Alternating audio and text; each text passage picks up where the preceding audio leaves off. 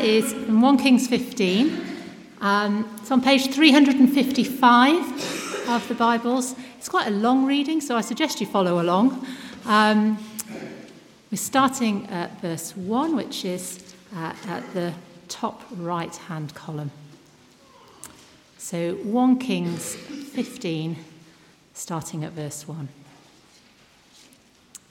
In the 18th year of the reign of Jeroboam, son of Nebat, Abijah became king of Judah, and he reigned in Jerusalem for 3 years. His mother's name was Maacah, daughter of Abishalom. He committed all the sins his father had done before him. His heart was not fully devoted to the Lord his God, as the heart of David his forefather had been. Nevertheless, for David's sake, the Lord his God gave him a lamp in Jerusalem by raising up a son to succeed him and by making Jerusalem strong. For David had done what was right in the eyes of the Lord and had not failed to keep any of the Lord's commands all the days of his life, except in the case of Uriah the Hittite. There was war between Abijah and Jeroboam throughout Abijah's lifetime. As for the other events of Abijah's reign and all he did, are they not written in the book of the annals of the kings of Judah? There was war between Abijah and Jeroboam, and Abijah rested with his ancestors and was buried in the city of David. And Asa, his son, succeeded him as king. In the 20th year of Jeroboam, king of Israel, Asa became king of Judah, and he reigned in Jerusalem for 41 years. His grandmother's name was Maacah, daughter of Abishalom. Asa did what was right in the eyes of the Lord, as his father David had done. He expelled the male shrine prostitutes from the land and got rid of all the idols his ancestors had made. He even deposed his grandmother, Maacah, from her position as queen mother, because she had made a repulsive image for the worship of Asherah. Asa cut it down and burned it in the Kidron Valley. Although he did not remove the high places, Asa's heart was fully committed to the Lord all his life. He brought into the temple of the Lord the silver and gold and the articles that he and his father had dedicated. There was war between Asa and Baasha, king of Israel, throughout their reigns. Baasha, king of Israel, went up against Judah and fortified Ramah to prevent anyone from leaving or entering the territory of Asa, king of Judah. Asa then took all the silver and gold that was left in the treasuries of the Lord's temple and of his own palace. He entrusted it to his officials and sent them to Ben-Hadad, son of Tabrimon, the son of Hezion, the king of Aram, who was ruling in Damascus. "Let there be a treaty between me and you," he said, "as there was between my father and your father. See, I am sending you a gift of silver and gold. Now break your treaty with Baasha, king of Israel, so that he will withdraw from me." Ben-Hadad agreed with King Asa and sent the commanders of his forces against the towns of Israel. He conquered Ijon, Dan, Abel-Bath-Maacah, and all Kinnereth in addition to Naphtali. When Baasha heard this, he stopped building Ramah and withdrew to Tirzah. Then King Asa issued an order to all Judah. No one was exempt, and they carried away from Ramah the stones and timber Baasha had been using there.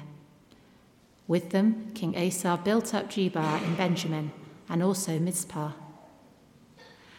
As for all the other events of Asa's reign, all his achievements, all he did and the cities he built, are they not written in the book of the annals of the kings of Judah? In his old age, however, his feet became diseased. Then Asa rested with his ancestors and was buried with them in the city of his father David. And Jehoshaphat, his son, succeeded him as king. We'll continue it later. Okay, so if you want to find where we left off, on page 356, we're at the bottom of the left-hand column, verse 25. We're going to read to the end of that chapter and then skip ahead, but don't worry, I'll tell you where we're going. So, 1 Kings 15, verse 25.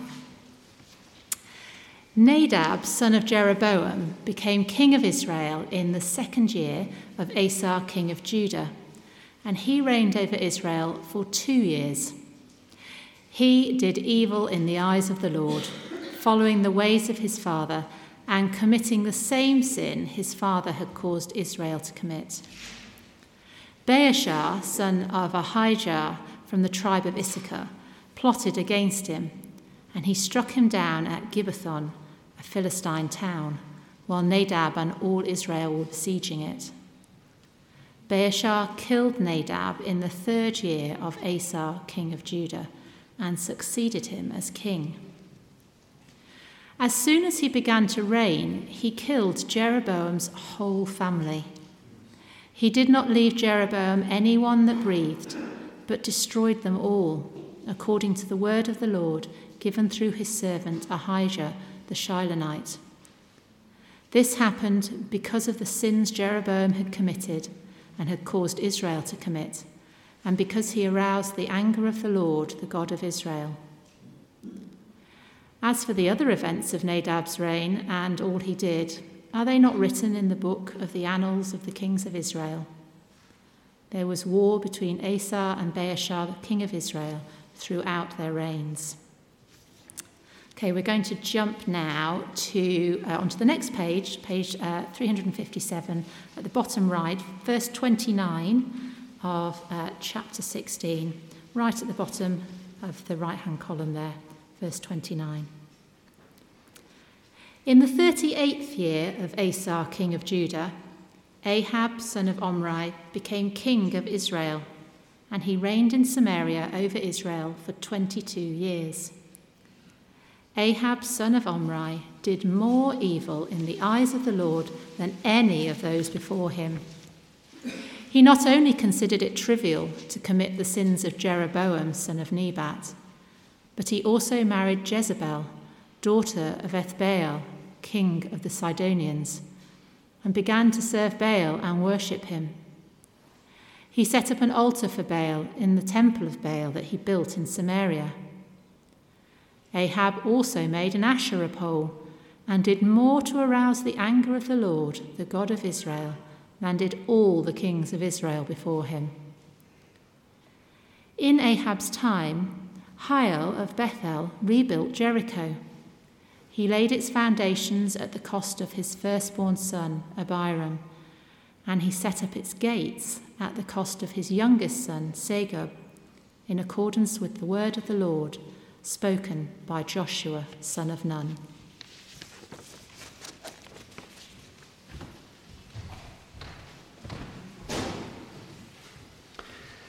Good morning from me. It's great to see you. I'm the Reverend Bob Marsden. I'm the minister here for visitors who don't know me. Can I say thank you to Helen for reading those names? She wonderfully pronounced it as Baasha. I've been calling him Basha all week in my preparation. So if I slip into that, please forgive me. Let's pray together with these scriptures open. And I want to read from Romans 15 that help us to understand how we are to read these Old Testament scriptures. For everything that was written in the past was written to teach us, so that through the endurance taught in the scriptures and the encouragement they provide, we might have hope.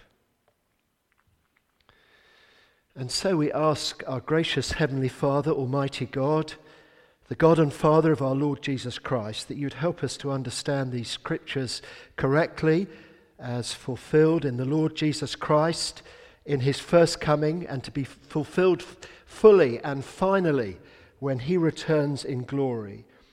And please help us to have hope in him, to be encouraged and to endure as we look to the Lord Jesus. And we ask this in Jesus' name. Amen. Well, please do have 1 Kings 15 open. And I wonder if you were asking, and I bet there were many people, what is the Holy God doing amidst all this sin and evil? Here are chapters that are full of conspiracy, war, political intrigue, rivalries, drunkenness, assassination, and a dramatic suicide, which we didn't read about. Can I encourage you to read about it during this week? Here is the 24-hour news cycle absolutely having a field day. And Hollywood would make an epic film out of these horrible events. Of course, it raises many questions, doesn't it? But think of the uncertainty in our world today.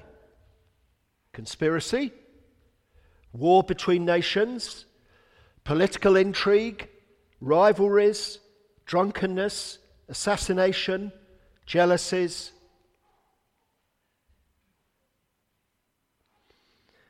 That is the world that we live in. And I put a question at the top of my outline. Will Jesus keep his promise to end all sin and evil one day and establish his perfect kingdom fully and finally? To put it in terms of the time of the scriptures that we're reading about, will his people eat and drink and be happy and be at peace? In 2 Peter 3, I put this on my outline, we read these words. Above all, you must understand that in the last days, scoffers will come, scoffing and following their own sinful desires, their own evil desires. They will say, where is this coming he promised? Ever since our ancestors died, everything goes on as it has since the beginning of creation. Will everything always go on as it has since the beginning of creation? What evidence do we have that God will stand by his promises when nothing in the world really seems to change, or indeed things seem to get worse? Of course, we make extraordinary advances in healthcare or in this and that.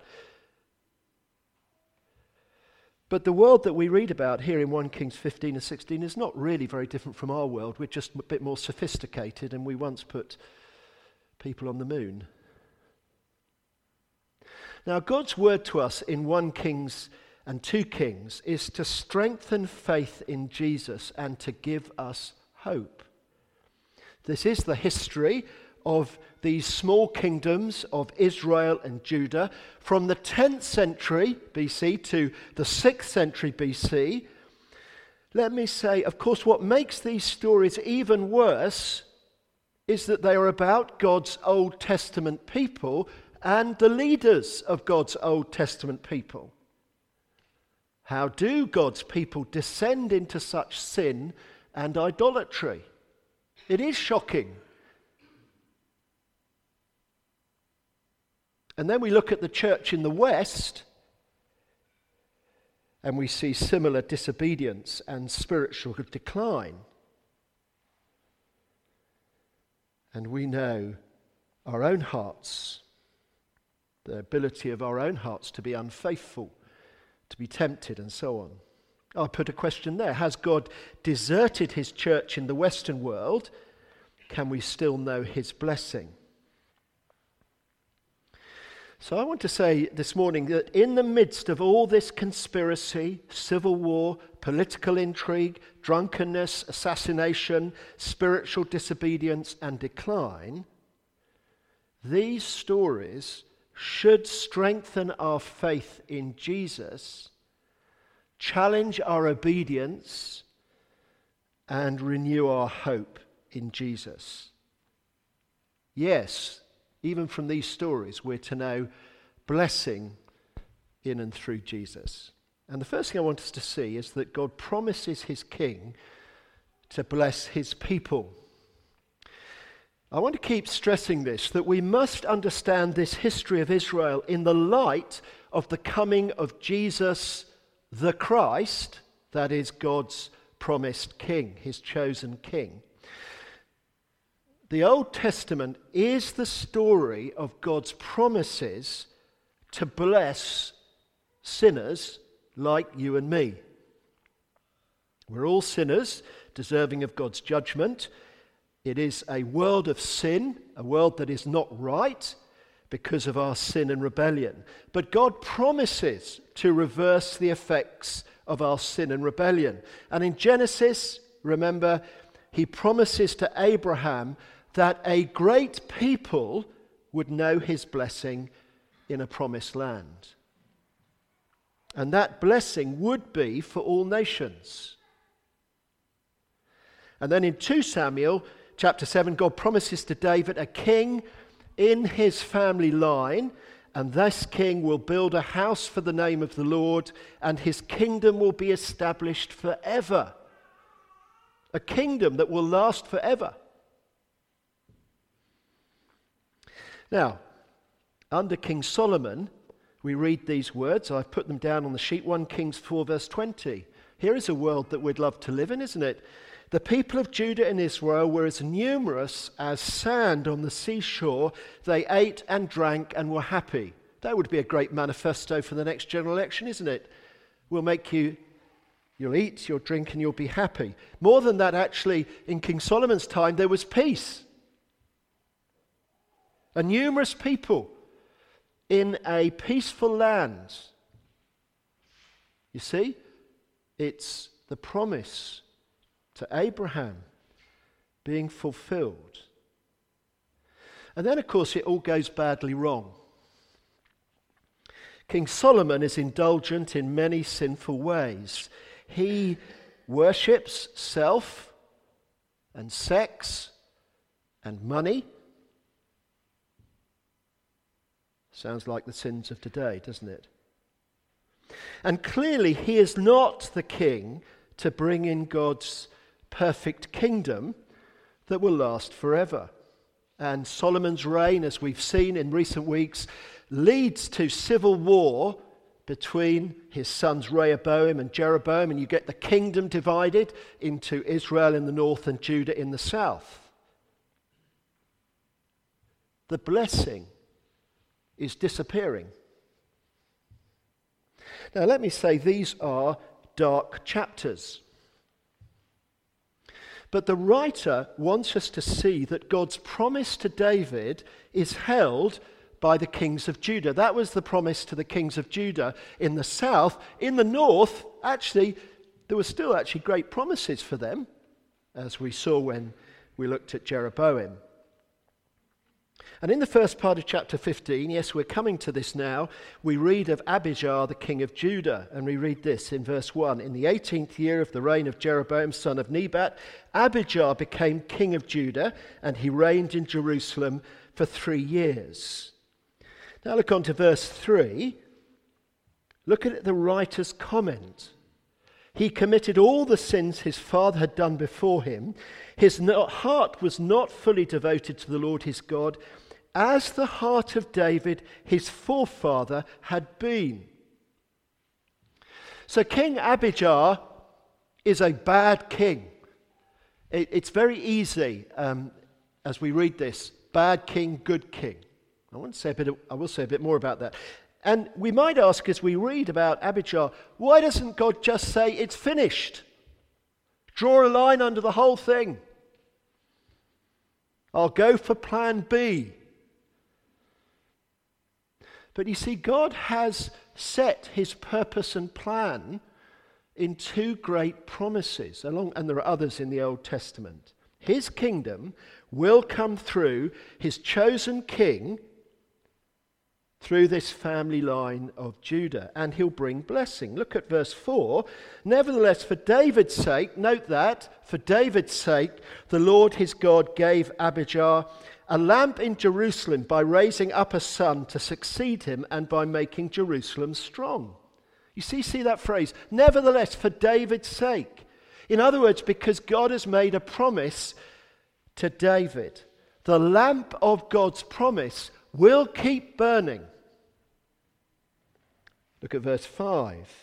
For David had done what is right in the eyes of the Lord and had not failed to keep any of the Lord's commands all the days of his life, except in the case of Uriah the Hittite. Now we look at that and think, wow, David often did what was right in the eyes of the Lord. But we know, don't we? It gives the comment, except in the case of Uriah the Hittite. That was adultery and murder. But David repented. God delights in the repentance of sinners. He delights in the repentance of sinners, the genuine repentance of sinners. But I want to see the kings of Judah are measured against King David. David's line is God's purpose, his unshakable purpose. God is faithful to his covenant promises. Sin and disobedience can't stop God bringing blessing. God has decided, and he will keep his promise. Then secondly, let's see God sees the king who, I put wrongly actually, nearly pleases him. That's actually not what the inspired scripture says. Well, you make a judgment. King Asa begins to reign in Judah, and look what we read in verse 11. Asa did what was right in the eyes of the Lord, as his father David had done. Now just look at that phrase, in the eyes of the Lord. It will come again and again through these chapters. The Lord sees everything.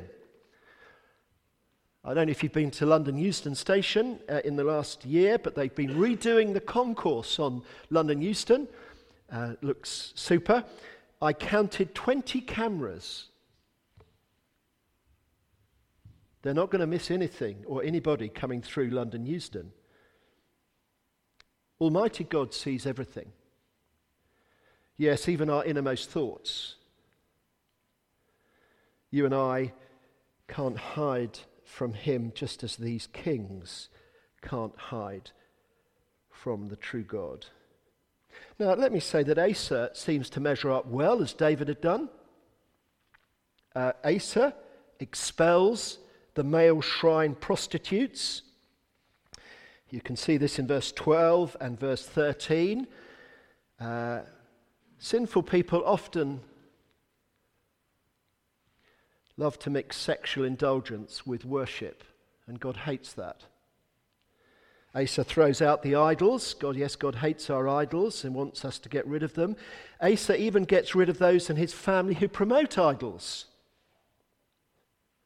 Verse 14, although he did not remove the high places, Asa's heart was fully committed to the Lord all his life.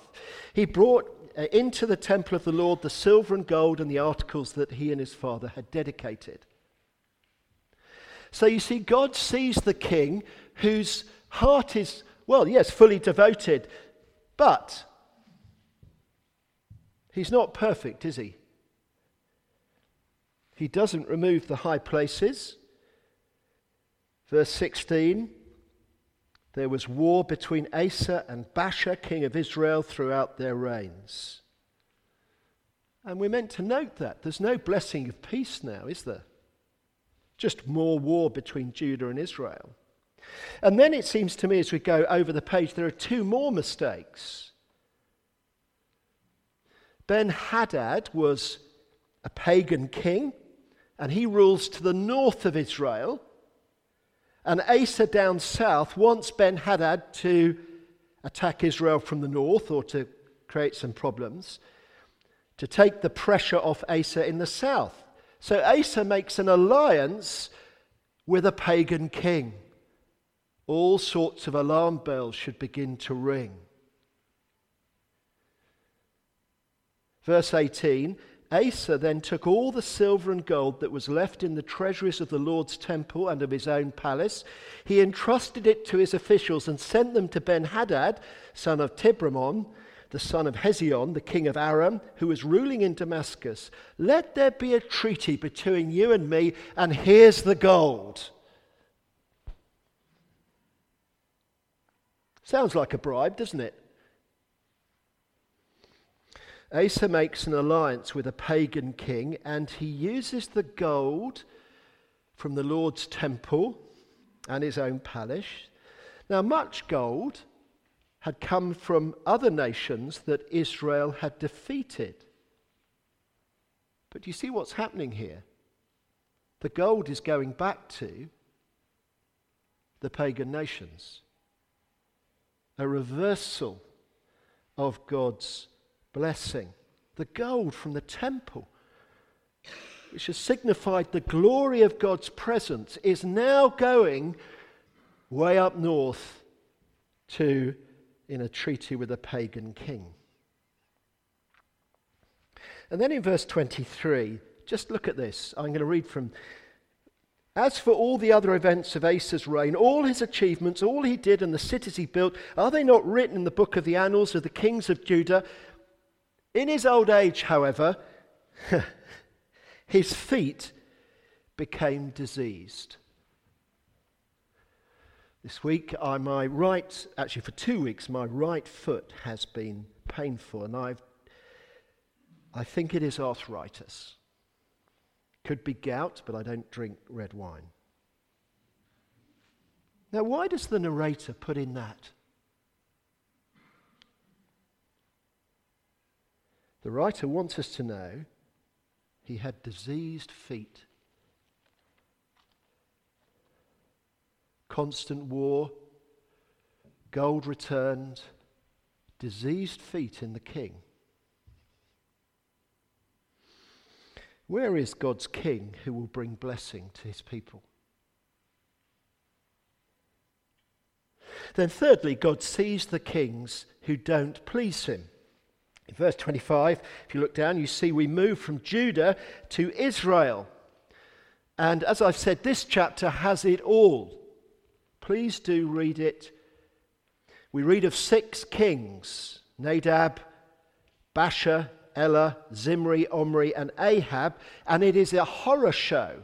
Hollywood would not know whether to make this an epic tragedy or a horror show of bad kings of Israel. Somebody said to me beforehand, it'd be really good, I don't like the way we skip over these kings. I'm sorry, we're not going to look at every single one, but do read it this week. But look at King Nadab. I want us to see these are the kings that don't please God. Look at verse 25. Nadab, son of Jeroboam, became king of Israel in the 2nd year of Asa, king of Judah, and he reigned over Israel 2 years. And then the writer gives us the God-inspired commentary.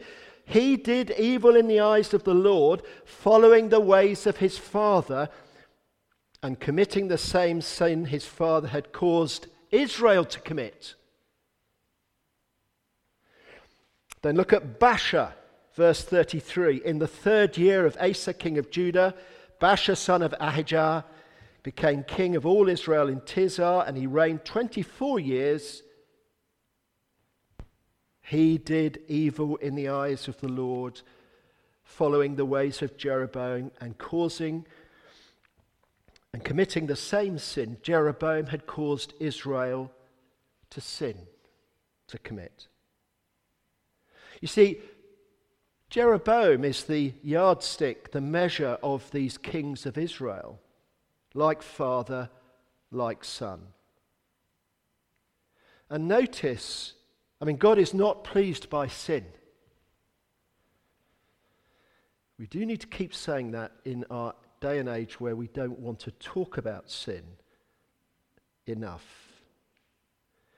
He is even more displeased when the sin of leaders leads others into sin. Now, we're not kings, are we? But we have responsibilities, spiritual responsibilities in different ways, in our families, in our churches. These kings are a bit like the driver of a bus. Wherever the driver goes, the people on the bus go. And here the king leads the people into sin. Now, of course, the people should say, we're not going the right way.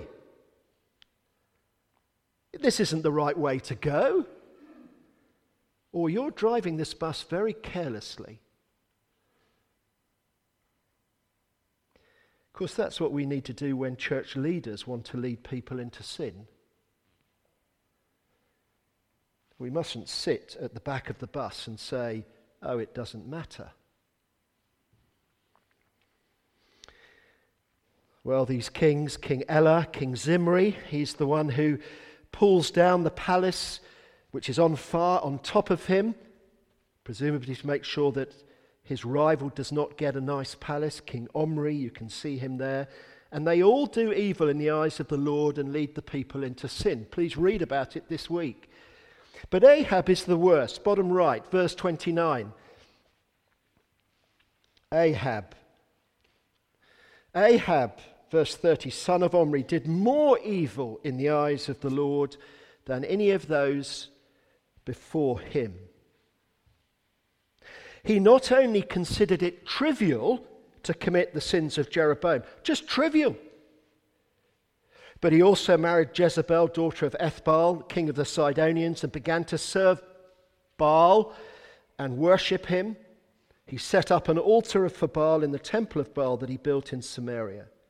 Ahab also made an Asherah pole and did more to arouse the anger of the Lord, the God of Israel, than did all the kings of Israel before him. Worship of self, worship of sex. Baal worship was sexually indulgent. The worship of money. And it's extraordinary, isn't it, that sin has become trivial to him. Do we have any sense of sin before the holy God? In our nation, in our church? Now, the writer of 1 Kings writes for God's Old Testament people who've been sent into exile in Babylon in the 6th century. He's recording from the 10th century to the 6th century, and this was written to remind them what had gone wrong, and that the Lord is faithful to his covenant promises, that sin and disobedience cannot stop God's loving purpose to bless all who turn to him and trust him.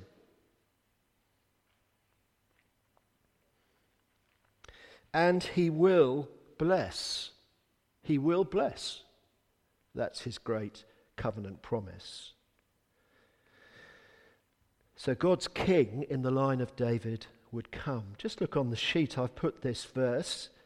God would send his one and only son to be born to a family in the line of David. Isn't this a marvelous verse? John 8, verse 29. Jesus says, "The one who sent me is with me. He has not left me alone, for I always do what pleases the Father." Jesus always did what pleased the Father. He is the perfect king, the chosen king, the promised king, the fulfillment of that promise to David.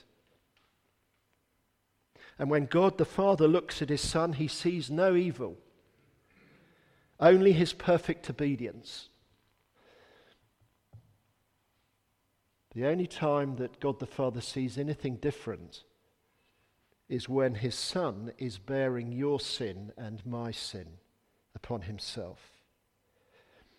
In his perfect obedience, he goes all the way to death on the cross to bring us blessing. You see, we might ask, where is the promise in all these dark chapters? Look at the Lord Jesus Christ. And there is the place where he brings blessing again. The blessing of forgiveness of sins, bearing our sins upon himself so that we can be forgiven. He is raised from the dead to show that death has been defeated and we can have eternal life. He blesses us with freedom. Freedom to know who we genuinely are, not what the world wants to keep on falsely imposing on us. He gives us the blessing of his Spirit to change us and transform us.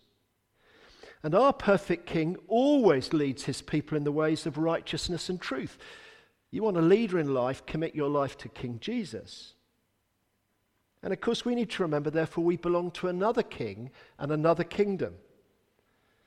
And our city is not the earthly city, but the heavenly city. And the nations are streaming to that city as the gospel goes out. Yes, we can know his blessing, even amidst all the sin and evil. His kingdom has not come fully and finally yet, has it? But the promise is that it will. It's absolutely guaranteed. But I think there's one more thing for us to see and learn. That's fourthly this, that God works by his word in the midst of evil. Right through this chapter, indeed we're going to see this, you could see this right through 1 Kings, the word of the Lord comes 4 times in chapter 16, these chapters. Just look at chapter 15, verse 29, 4 times in this section. 15:29. Just go back. As soon as Nadab began to reign, he killed Jeroboam's whole family. We're shocked by that. He did not leave Jeroboam anyone that breathed, but destroyed them all according to the word of the Lord given through his servant Ahijah the Shilonite. Remember from last week the prophecy that had been given, that God would judge Jeroboam and his family because of his sin. And wicked King Nadab kills Jeroboam's family, according to the word of the Lord. And then Baasha too is subject to the word of the Lord. Verse 1 of chapter 16.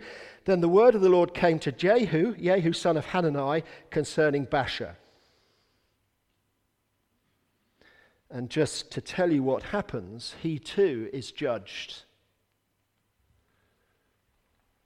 That God is at work by his word to judge sin and evil. Or over the page. Please do read the rest of this. Verse 34, just to the end again. I want us to see this at the end of chapter 16.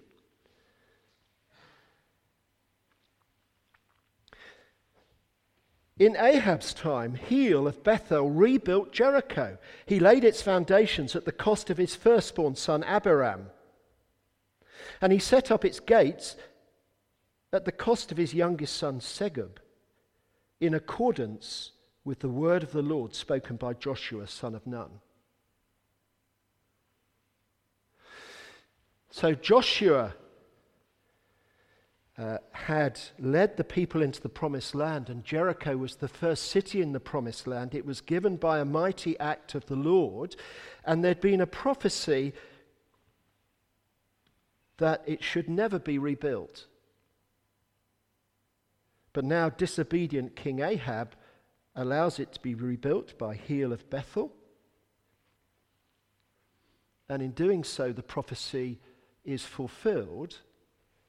He loses his 2 sons.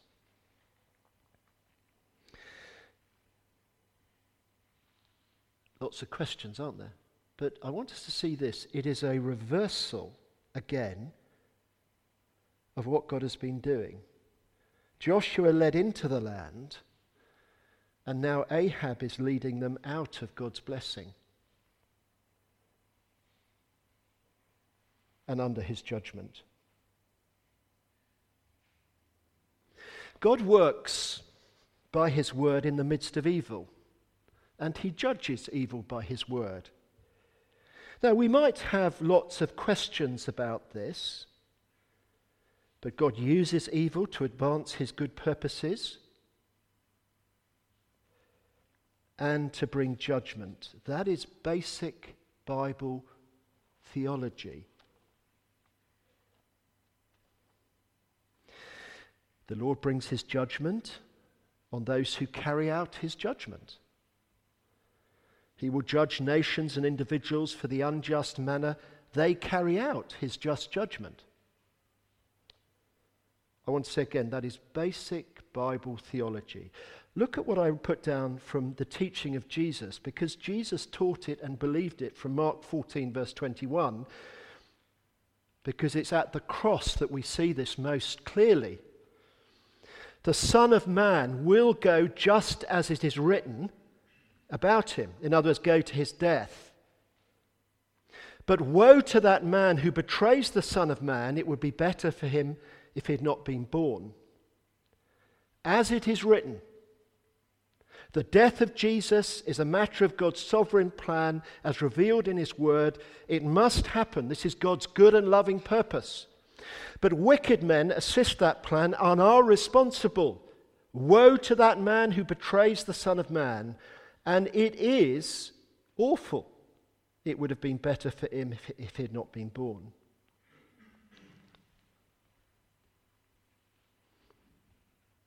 God rules this world by his word. Hebrews 1 verse 3 says that the Son sustains all things by his powerful word. He's not a little God.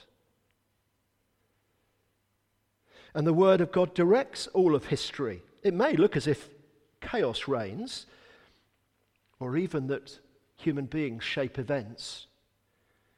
C.S. Lewis once famously said about the sovereign control of God,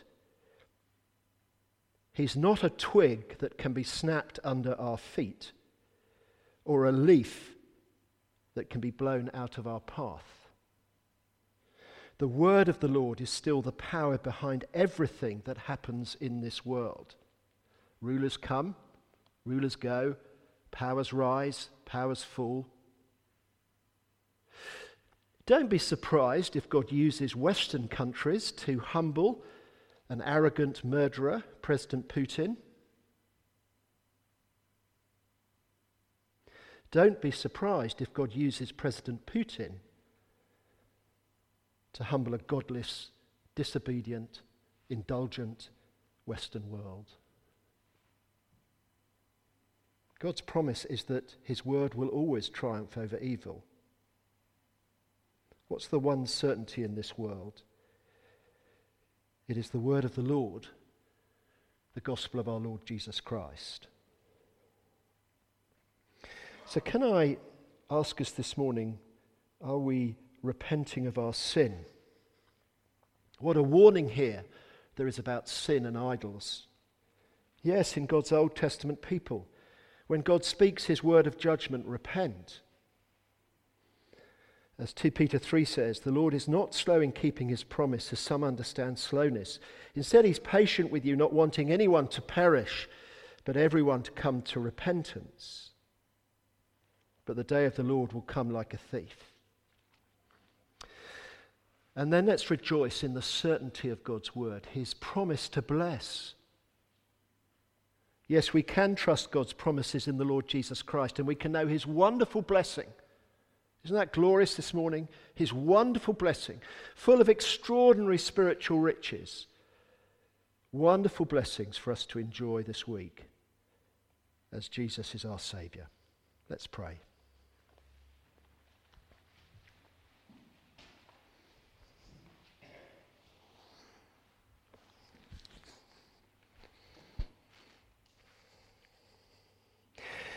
Father, thank you that your word and the promises of your Son, they are the one certainty in this world.